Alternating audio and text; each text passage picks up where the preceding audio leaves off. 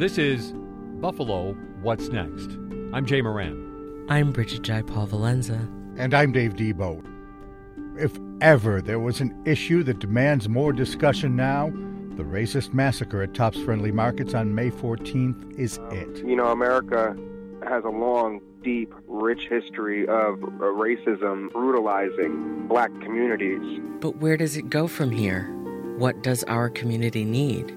We must work and teach our children. What issues just aren't being addressed? As long as we keep doing the same thing, we're just sitting ducks for the next mass shooting. That's all you can say. This is a new program. Every weekday, we'll set aside this hour to hear from the community about issues that can no longer be held back. We need to make a concerted effort in our nation, in our institutions, and yes, in our family.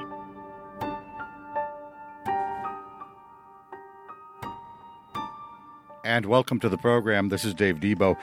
Later on, we will be joined by Brigid Jaipaul Valenza and Jay Moran, bringing you a series of guests to discuss this important topic. We're glad to have this program on the air. It is an unapologetic discussion of the top shooting, what led to it, and really what to do about it afterwards. The name Buffalo Next, I think, summarizes so much of it all. Where does the community go from here? Over the next several days, weeks, really as long as it takes, we will bring in guests to discuss exactly that. What is next for the community? We would like to have you on board for this, by the way. If you have comments or questions that you'd like to get to us, you can do that right now through our app, the WBFO app. Just hit the Talk to Us button, and we'll be able to get your comments incorporated on air here as part of this discussion. I'd like to begin the program with a jump back to Sunday night, the day after the shooting. One night later, there was an interfaith service at the Macedonian Baptist Church on East North Street. I want to be clear that while I am so glad that we are all here together, our goal today is not for another kumbaya moment. Thoughts and prayers are not enough. We need sustainable movement. And then after that, speaker after speaker that night spoke of the action required. Some came up and talked about better education, some about the need for more anti-racism efforts, business investment, jail reform, better policing. And then to kind of sum it all up, the Reverend Julian Armand Cook came forth with some words that really might as well be the guiding premise for this program and all discussion after that. Point to somebody and tell them where there is no truth, there can be no healing.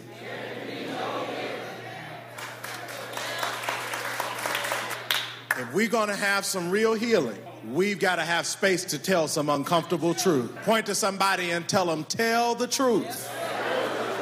Right, my grandmother say, shame the devil. You get rid of evil if you tell the truth. So it's uncomfortable, but these truths must be spoken.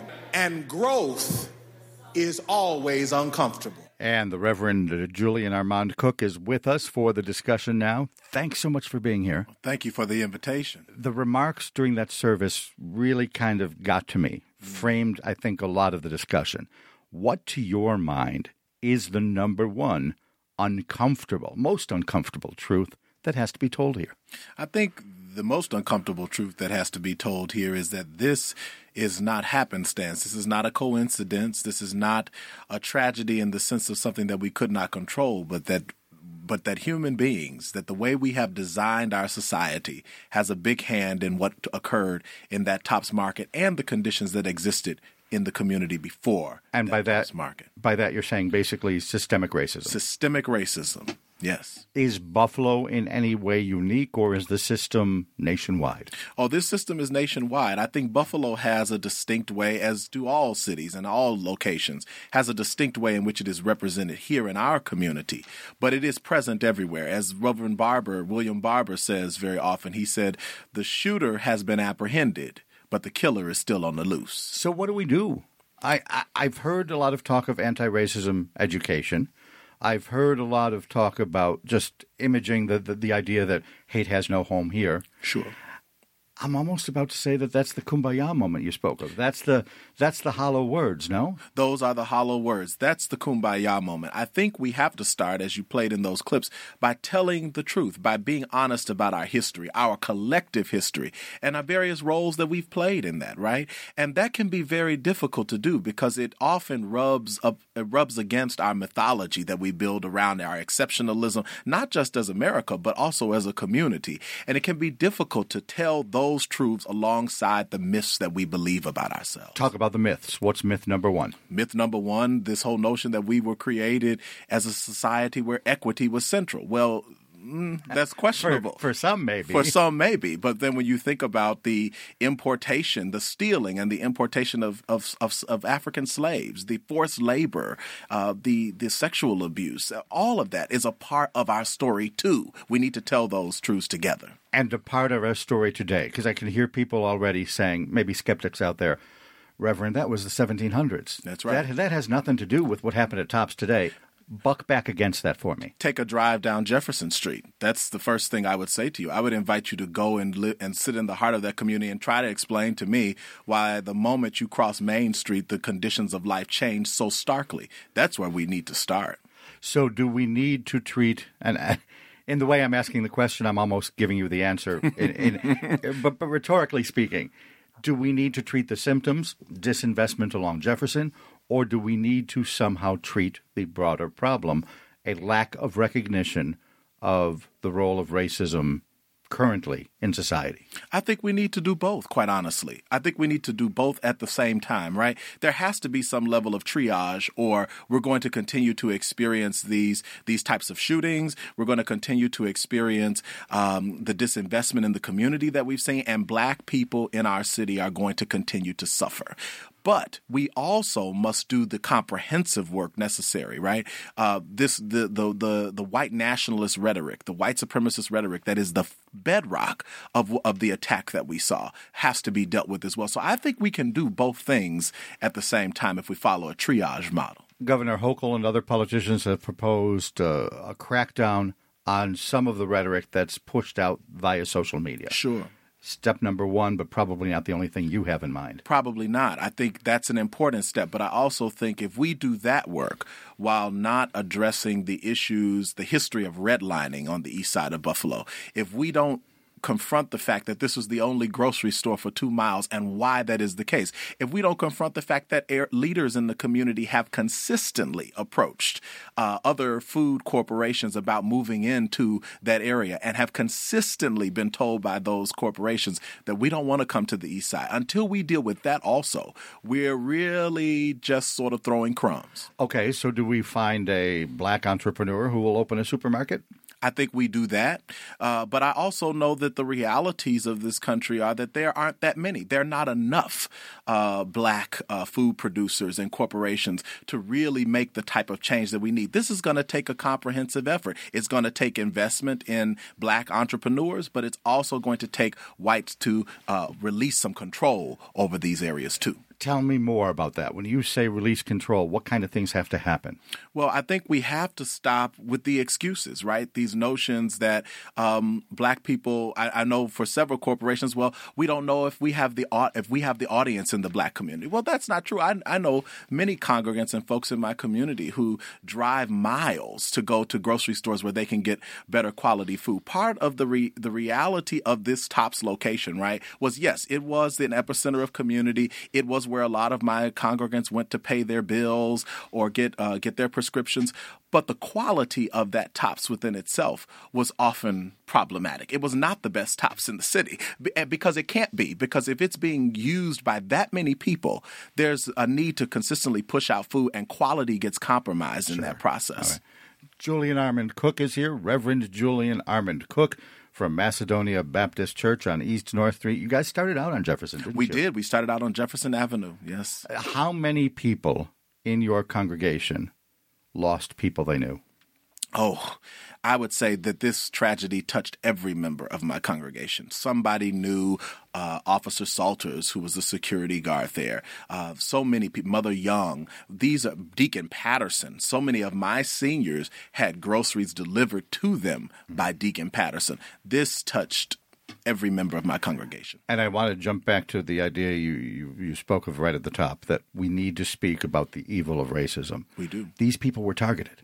They were targeted, and they were easily targeted because of the segregation lines that exist in our city. So let me go back to the premise. What do we do? If it's kind of a two-pronged problem, overall systemic racism, and then all the symptoms that come from that disease, let's not look at the symptoms. Let's look at that big one for a second. Mm-hmm. How do we get white folks to admit that they're racist or to acknowledge that there needs to be a change? Because I'm not entirely self-aware, but if you ask me, I'll say, no, I'm not racist, although I know that I have older relatives who have really old beliefs. I know that in a lot of ways there are things in me and in anyone that they are probably not aware of. So how do you get the conversation going? How do you get people to confront racism? Because I'm pretty sure, unless you're hanging in the same circles and writing the same things that the shooter did, if you ask a white person, are you racist? The answer is going to be, of course not. That's right. Dialogue would stop right then and there, wouldn't it? It would. I think that we have to demystify what racism is, right? We have to be able to talk about what it means for us to participate in structural racism without having to be someone who goes out and enacts white supremacist violence. I think that's part of the problem with the way we even talk about racism in this country, right? When we talk about racism as the represent, and even in this instance with the Tops Market shooting, racism as something horrific happens, a gunman comes into a Tops Market and targets black people. That is certainly an extreme example of racism. But there are also the ways in which we consistently participate in the perpetuation of anti-black policies, of harm in communities, of not seeking the flourishing of black communities. That's what I want. That's what I want most white people to be able to talk about. So the question should not be, are you, white person, racist? The question should be, what have you done lately? That's right. What have you done lately? And what are you doing now? And what are you planning to do tomorrow? And that brings us, I guess, to the symptoms part of it. What little things can be done? If we're successful at addressing the systemic stuff, the atmospheric stuff at the very top of the page, what are some of the recommendations underneath that you want to see for the community? I, number one, want to see our white brothers and sisters help us. Those who want to say, like you said, I want to do something. Sure. I want them to help us to push for investment in this community. And that's more than like the relief efforts that are underway now. That's more than charity. Right. I hear you. That's more than charity. That's about having a reliable business that hires and employs black people from the community. We cannot deal with this issue until we deal with the fact that there is a stark wealth divide in our between Buffalo, west side of Buffalo, and North Buffalo and East Buffalo. So we have to be able to talk about that. We have to be able to deal with that. We need white people to partner with us to demand that there be another grocery store, more grocery options in this community. It is not, and I want to push back on those who say we live in a food desert. I've even used that terminology. It's problematic. We live in a food apartheid. Deserts are created naturally. This was structurally created, and we can do something about it. There are bodegas. That's right. There are bodegas. They're often more expensive. Okay. And they often don't provide the best quality. All right. So what would it take for, theoretically, a Wegmans to come on in? I think it would take a big push from the African-American community. I think it would take a push from our city government and state leaders. But I also think if the white community stepped up in Buffalo and said, we're going to work until we see another grocery store here. And we care about that because we care about grocery stores in our community. And what affects you affects us as well. That's when I think we'll see change. And that's a business proposition that is supportable. That's right. That's a business proposition that is absolutely supportable that we could begin working on tomorrow to change the lives of folks in Buffalo. What else? I know your church is involved through Houghton College with education efforts in the community. That's right. A way to bring the college campus from Houghton to the inner city of Buffalo. That's right. That's not necessarily anti-racist, but that is certainly giving opportunity in an area where opportunity is needed. And it's shifted. That's right. It's shifting the resources, right? If we've got the concentration of resources in one community and we've got lack in the other, what we have to do as a part of that shifting, right, as you talked about, we have to be able to reallocate resources so that they are spread about equitably. And that's what I think the Houghton College program does. It takes those resources, those wonderful, amazing academic resources that were offered in Allegheny County, where I was a student, and it says, if we want to see real change, we're going to have to prepare the next generation of leaders in this community. Let's shift those resources into the heart of the city. What about education in general? You just spoke of secondary education. Sure. What about the schools? Is there a role here for Buffalo Public Schools? I know they have an entire curriculum based on making sure they are culturally sensitive. I know that they are trying, obviously, to educate all communities about the needs of all communities. Is there enough education in Buffalo Public Schools for your needs? I don't think so. I think Buffalo Public Schools have not done the best job historically, and that's difficult for me to say as a child of public education. They've not done the best job, and I think a lot of that has to do with teachers who are exhausted. I think that has to do with the lack of resources and investment in the Buffalo Public Schools. Right. The reality is you cannot talk about the Buffalo Public Schools without talking about race and racism. We have a population in the Buffalo Public Schools that is primarily comprised of students of color. And then on top of that, you also have issues of poverty in the school system. So until we treat those things together and look at those things together and find a comprehensive plan, we won't be able to move very far on that. Is that the role of schools, or should they just be educating the kids? Again, skeptics would say, You're calling on a really tall order there for a district that is financially strapped. Yeah, I think we have to do it. Quite honestly, I'm a teacher myself. I know how difficult it is as a college professor to teach a student who has not had breakfast in the morning, or who doesn't know if when they go home they'll be evicted from their apartment.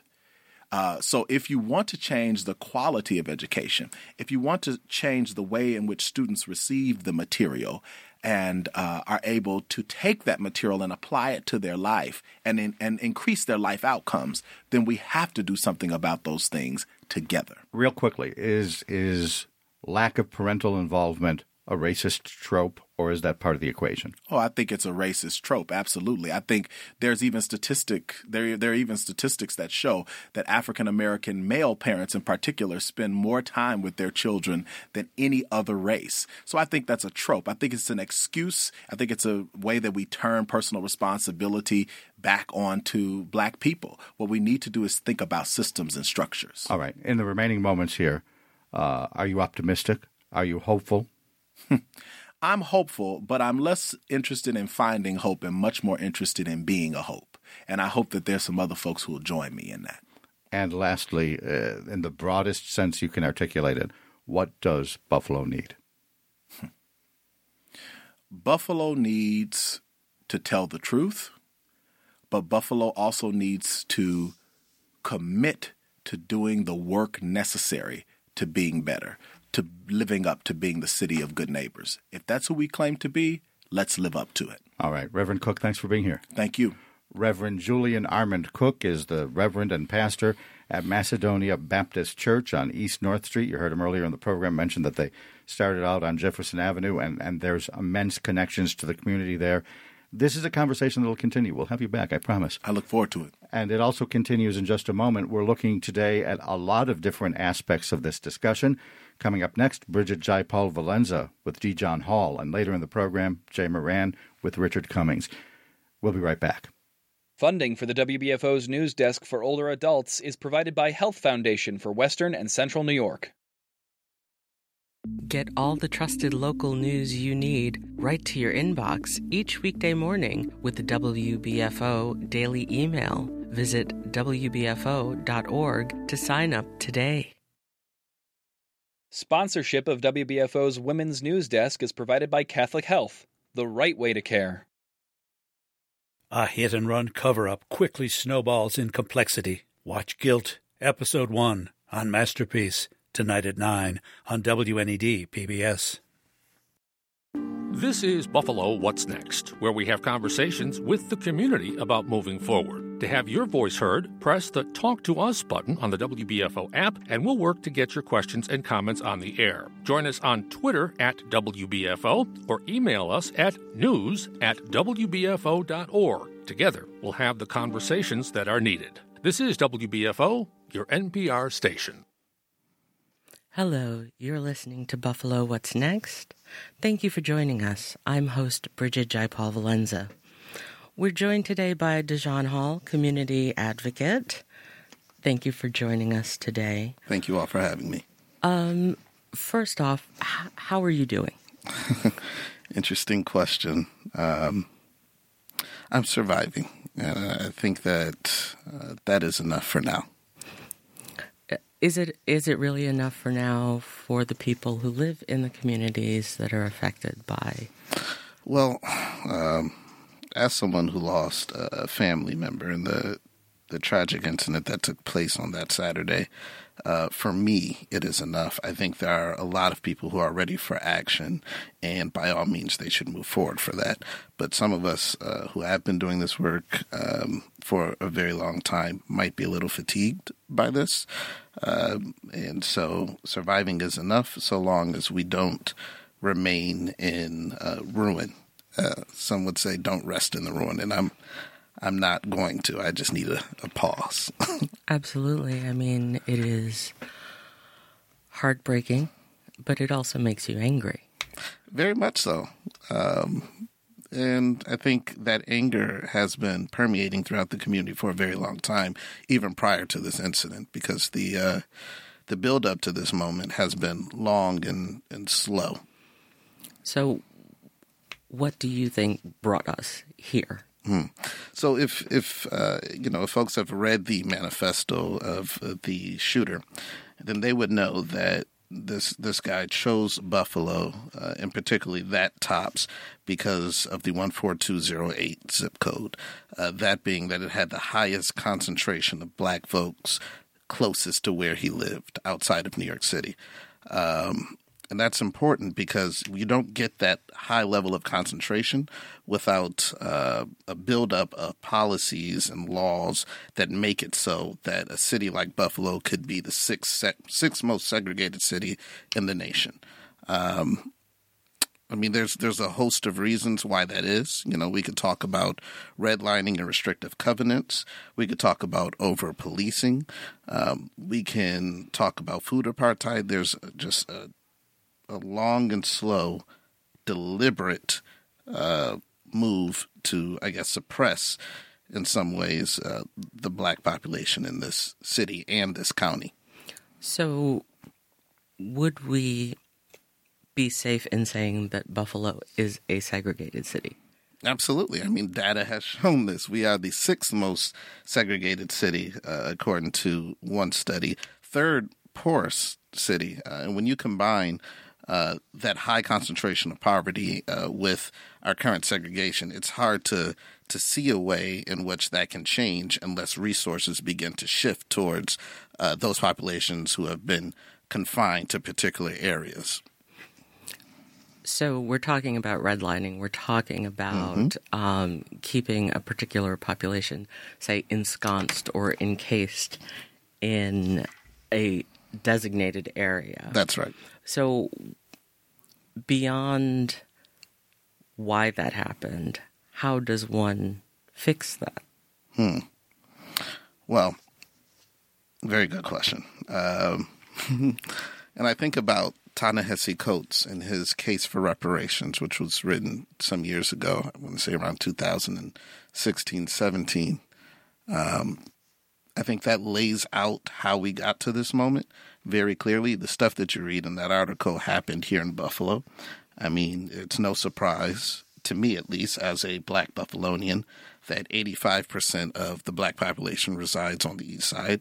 It's no surprise that when I was born, the average income for black Americans was $39,000, and here we are 32 years later, and it's only increased by $3,000. It's no surprise that black unemployment remains in the double digits, just as it was 32 years ago when I was born. And it's no surprise that, when we look at 51 census tracts that say that there's no grocery store that's accessible to them, all 51 of those census tracts reside in the East Side. That is our reality, but it doesn't have to be, right? The laws that led to this moment, whether it be the Federal Highways Act, the way that the FHA or Federal Housing Act was implemented and how that affected us, can be undone with, I think, a deliberate process of truth, reconciliation, and reparation. That is our pathway forward. I think I heard Reverend Cook say that, we need to tell the truth and shame the devil. And I think that is what this moment demands of us. We cannot continue to let ourselves rest in this area of complacency. I would submit that normalcy in America is pretty much akin to a type of peace that Dr. King actually rejected. In one of his speeches, he described that type of peace as being boiled down to stagnant complacency with deadening passivity. That is what we have lived in, but that is not where we need to go moving forward. So you talked a little bit about food apartheid. Mm-hmm. In the wake of this tragedy, there was and is currently a huge step up in the community to bring food in and have mental health resources for those who are there. In a recent tweet, you did say free food and mental health counseling is not a response to white supremacy. No. Explain that. Well, because I think for far too long, we've looked at white supremacy from the lens of overt acts of racism, right? We view it as if the white robes of Klansmen are the face of white supremacy. In today's times, that is not the case. It simply isn't. When we picture white supremacy, I would submit we should be picturing things like the Blue Lives Matter flag. We should be picturing things like Evans Bank logo or Bank of America logos, because the way that they've systematically redlined or gave out predatory lending contributes to white supremacy today. We should be looking at, why it is that Wegmans or Whole Foods only puts grocery stores in specific zip codes, knowing fully well the economic bleed that term basically means the deliberate and slow drain of resources from particular zip codes, knowing that is what has happened to zip codes like 142111, 14215, 14208 is what led to this moment, and also simultaneously the rationale as to why Wegmans refuses to put a grocery store in those zip codes, because they don't earn enough, because there isn't high enough density. If we don't begin to look at it as a systemic issue, with benevolent folks being the everyday perpetrators of white supremacy, then we will completely miss the point and remain in this place where truth goes unspoken. So let's talk about the everyday folk. Mm-hmm. There are a lot of people out there who call themselves allies. Mm-hmm. They are allies, and every person needs an ally. So what do you say to our allies then? What do they need to do in order to be able to assist in changing things? Yeah, I mean, there's a difference, I think, in being an ally versus trying to be a hero. And that needs to be lifted up. I mean, there is a notion that if I am standing up to white supremacy by marching in the streets, by speaking out on, media, then I am doing the work of an ally.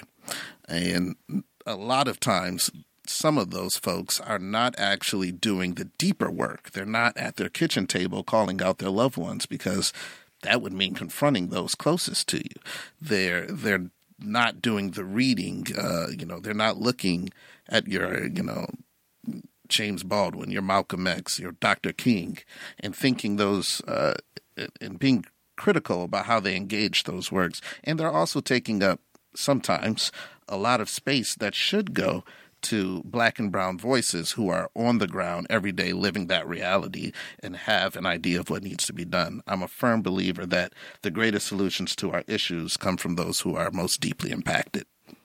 So the Thanksgiving table is it for you? It is one part of it. Also stepping up and stepping back. It's knowing when to show up and when to step back. You talk a lot also about leadership and what people in power can do. Biden was here.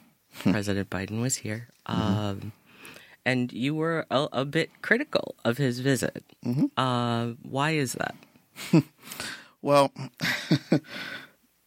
two reasons, right? So this is not the first summer in which my family has had to mourn. Last summer we lost a 4-year-old cousin to gun violence in the Ferry Projects. And then this summer we lost my uncle through marriage, Deacon Hayward Patterson. In both times... I'm so sorry. In both times, the way that folks in positions of respectability and power have responded have been, calls for love, unity, and some form of addressing gun violence. Gun violence, to me, seems to be much more of a symptom than a cause. And for far too long, I would say that we've been branding gun violence as the cause. It's not the cause alone. Having a gun or access to a gun is not what led this shooter to pick the 14208 zip code. It only gave him the means to carry out what he had meticulously planned. Now, Biden, he imagines this country that I'm sorry to say, I don't think it exists. It would be easy and convenient for us to fall back into the myth of American exceptionalism. But the fact of the matter is, since the dawn of this nation, racial violence has existed, and it has not skipped a day. There's never been a day in American history where racial violence has not existed. And I say that with the understanding that violence isn't limited to, fighting or to shooting. Violence takes various forms. It could be mental. We recognize that in domestic violence or intimate partner violence. It can be spiritual. We recognize that in the way that Christianity was used during slave times. And it can be economic. Right? That's what redlining is. That is what food apartheid is.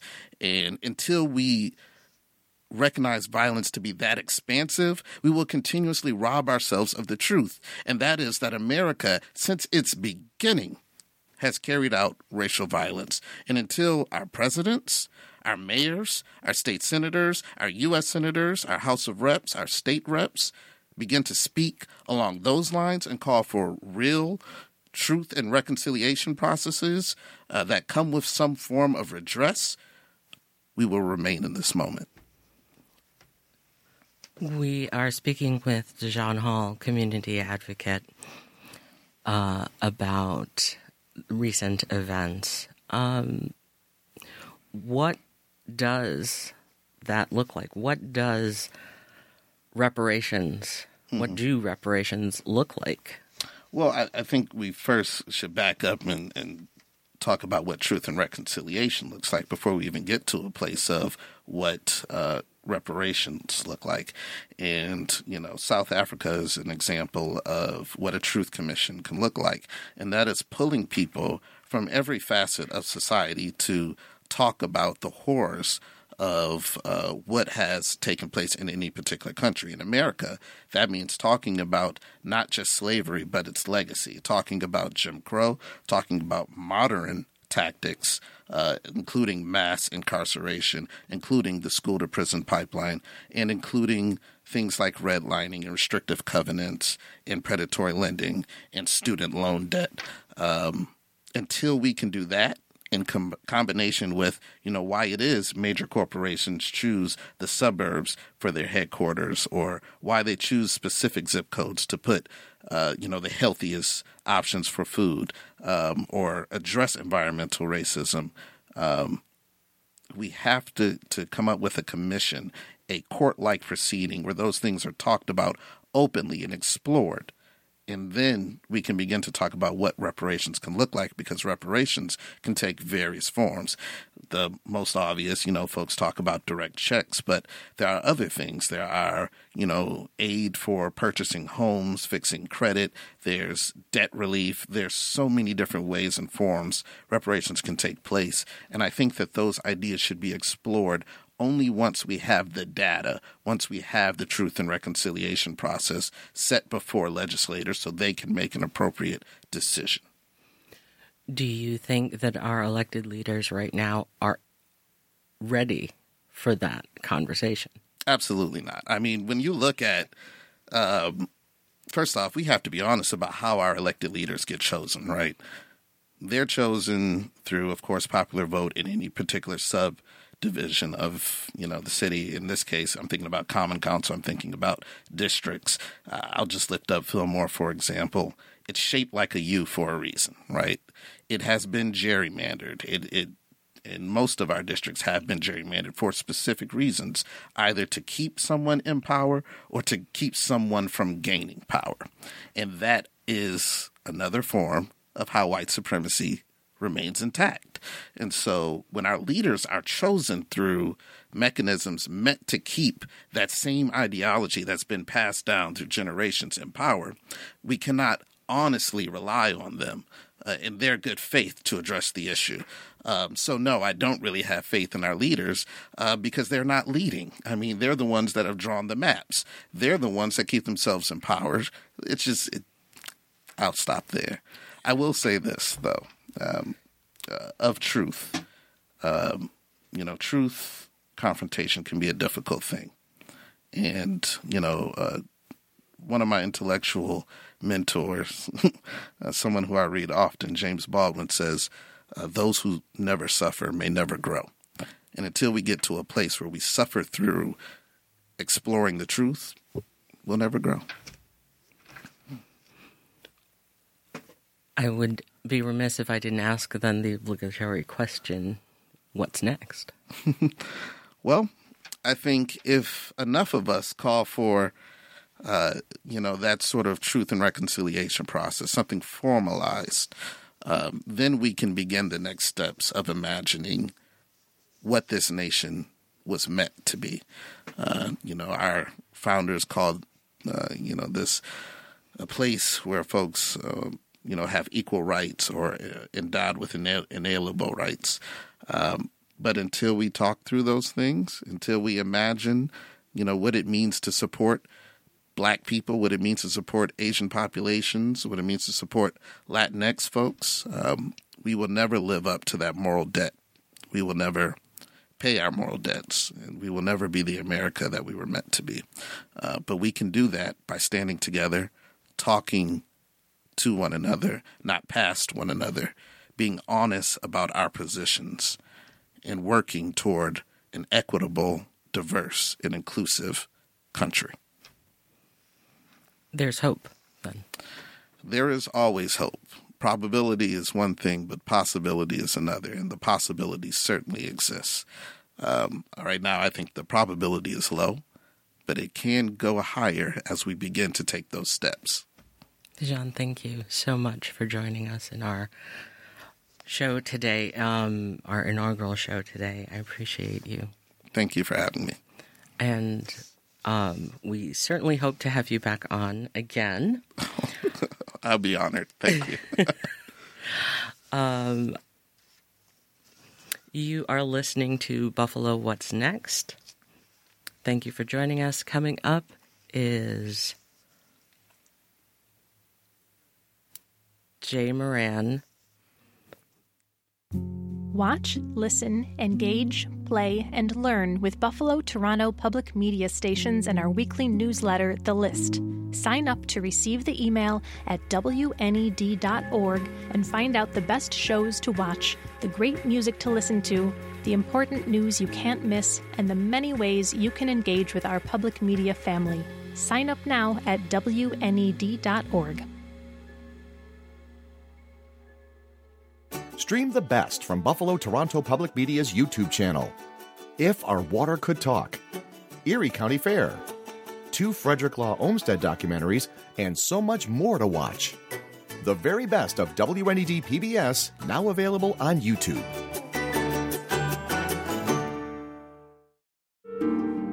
You're listening to Buffalo What's Next.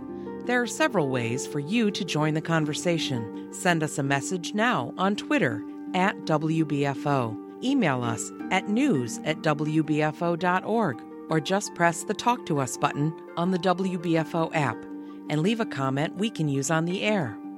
We're here for you. This is Buffalo What's Next.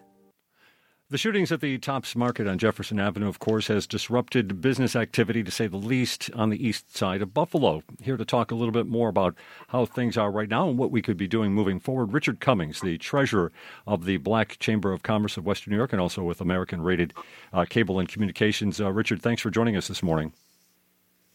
Thank you for the invite. Before we talk about solutions and things like that moving forward, let's just talk about the Black Chamber of Commerce for us just a little bit. What's the mission? Well, our mission is to help black businesses gain more contract opportunity and profitability. We concentrate on the businesses in the Western New York area, and that's our number one mission. Also to promote circulating the black dollar in our community, with community residents spending their money for businesses in our community, and also black businesses doing businesses with each other. I know this has a somewhat obvious answer, but at the same time, it's the question that needs to be asked. Do East Side businesses face specific obstacles? Oh, yes, there are plenty of obstacles. What I could see could be a positive solution is that bigger companies in this area mentor smaller companies and help them get through their hurdles of day-to-day challenges in business, and also provide contract opportunities. It's good that you want to give money to the community, but also help the community earn money. And that will be a more positive and more economic uplift for black businesses in the community. I know technology has been an issue, especially for the east side of Buffalo, and I would assume that would be an issue for businesses as well. Has there been any improvement on that front when it comes to things like access to Internet and things like that? There has been some progress in it. I'm not keeping in tune with how much progress we've gotten over the years, but there has been, groups working on that problem, the city working on that problem. But for you and your business specifically, that's not a huge issue. No. Most, nowadays, everybody, especially if you're already in business, it's a no-brainer that you have to be involved with the internet. Now, but there are, some businesses that still need support in those areas. But there's, I think there's bigger problems than just that. What about just for you, your life and business, your company, American Rated Cable and Communications? What about trying to gather more business? I mean, do you face racism? Do you face racism when you're trying to reach out for business opportunities? Well, we've been in business for a number of years, and there is racism, institutional racism in Buffalo, and it has existed for years. But we have been successful in getting business and growing. We're union electrical contractors, and what we did was, we got our good start back when there was the $1 billion school project in Buffalo that had mandatory participation of minority companies.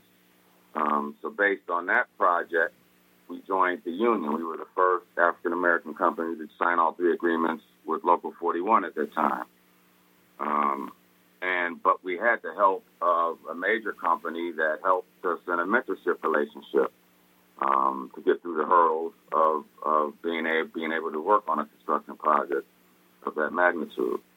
So I would encourage other big businesses. You have businesses that are now throwing money at the East Side. But from a business perspective, spend money with up-and-coming contractors and service entities and help them learn how to make money, help them get through the hurdles that are out there on why they can't be million-dollar businesses. So that sounds like an opportunity and actually a real solid solution. Like you said, getting the bigger businesses to help and guide along some of these smaller businesses. Because it sounded like for you, when it came to the school project, if you didn't have somebody kind of guiding you through and I'm sure it's a very complicated process when it comes to accessing public money, if you didn't have that, you may not have succeeded. Right, and we wouldn't have been able to participate. The dream of that project was to see some black success come out of it. There was I would say very little overall black success, but some companies did get a good start, in which we were one of them, out of that 10-year project.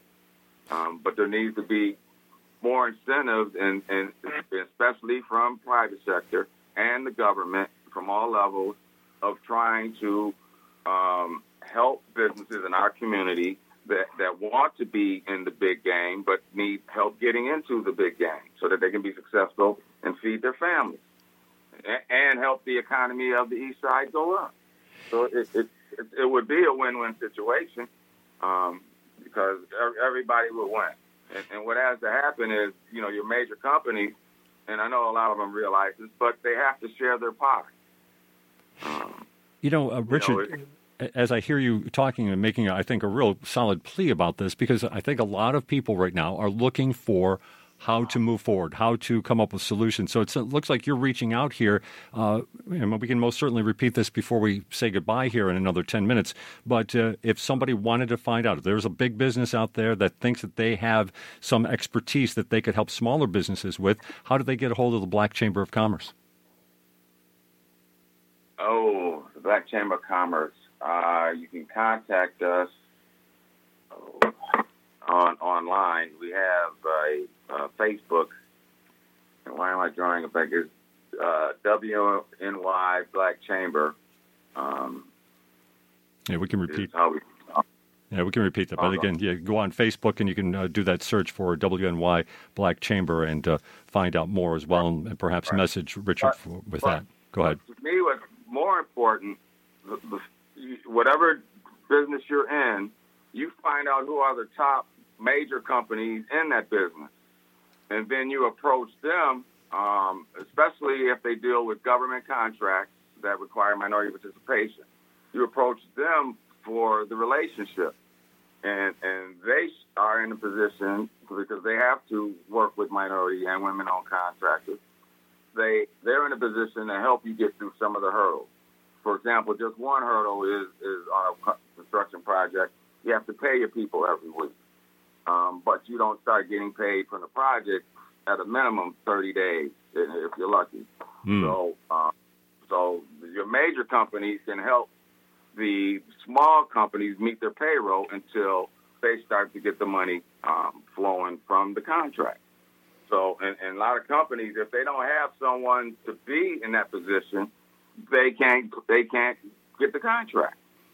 So, and that's just one example of how your major companies can help the smaller minority companies. And it sounds like what you need there is some sort of line of credit. How are banks when it comes to that type of thing? But still, line of credit and all of that costs you money. Interest, having to pay interest on something costs you money. That takes away from the profit that you try to get on the project. So the more things you have to borrow and get credit on, that takes away from your profit, because you have to pay for that. Right. It does sound like you're making a good case here for minority and women-owned businesses to reach out to other businesses for this mentoring opportunity here. But also, and it can go the other way. The major companies, if they're serious about trying to help the black community and black businesses, they can approach the black businesses. What about when it comes to these government contracts? We don't want to get too deep into the weeds here, but can you give us an understanding of what you have to go through to secure one of these contracts? Well, first you have to get certified. You have to get certified with the county city or the state of New York. Both entities have 30% goals on participation on contracts and on services. So your first step is to get certified. And on contracts that they require minority 30% goal, the prime companies that win these have to sub out to minorities and women contractors to meet those goals. In a lot of the trades, there are very, the number of minority businesses aren't there, but there are some there. But in order for them to play the game, they could use the assistance of the prime, who knows, the ins and outs, and can help whatever the shortfalls of the minority company. They can help them get over those. So, if they're serious about helping this community, help this community make money, help our youth learn skills that pay them to be paid, not minimum wages, decent salaries, so they can give back to the communities, give back to the tax base, and everybody prospers. When it comes to good wages, those union jobs most certainly fall under that, don't they? You talked about how your company uses union employees. Just curious, how successful has the union been in terms of recruiting minorities to take some of those jobs? Well, they've made efforts over the years. I've seen the members of minorities increase. It can always be better. But also, folks have to be able to want it and strive for it. The unions, and this is all of the unions, they can only allow so much folks in apprenticeship programs every year, and that's dictated by New York State. So there's only so many seats for minorities and women when it comes to setting up these apprenticeship classes every year.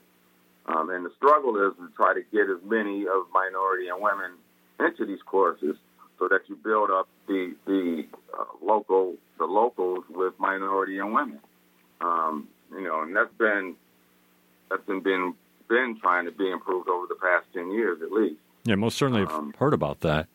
And to that point, then, just to follow up, though, are we seeing an interest in the black community for these types of jobs? Because like you said, we've had more than one story about the recruitment or the attempts to recruit and get people into these types of trades.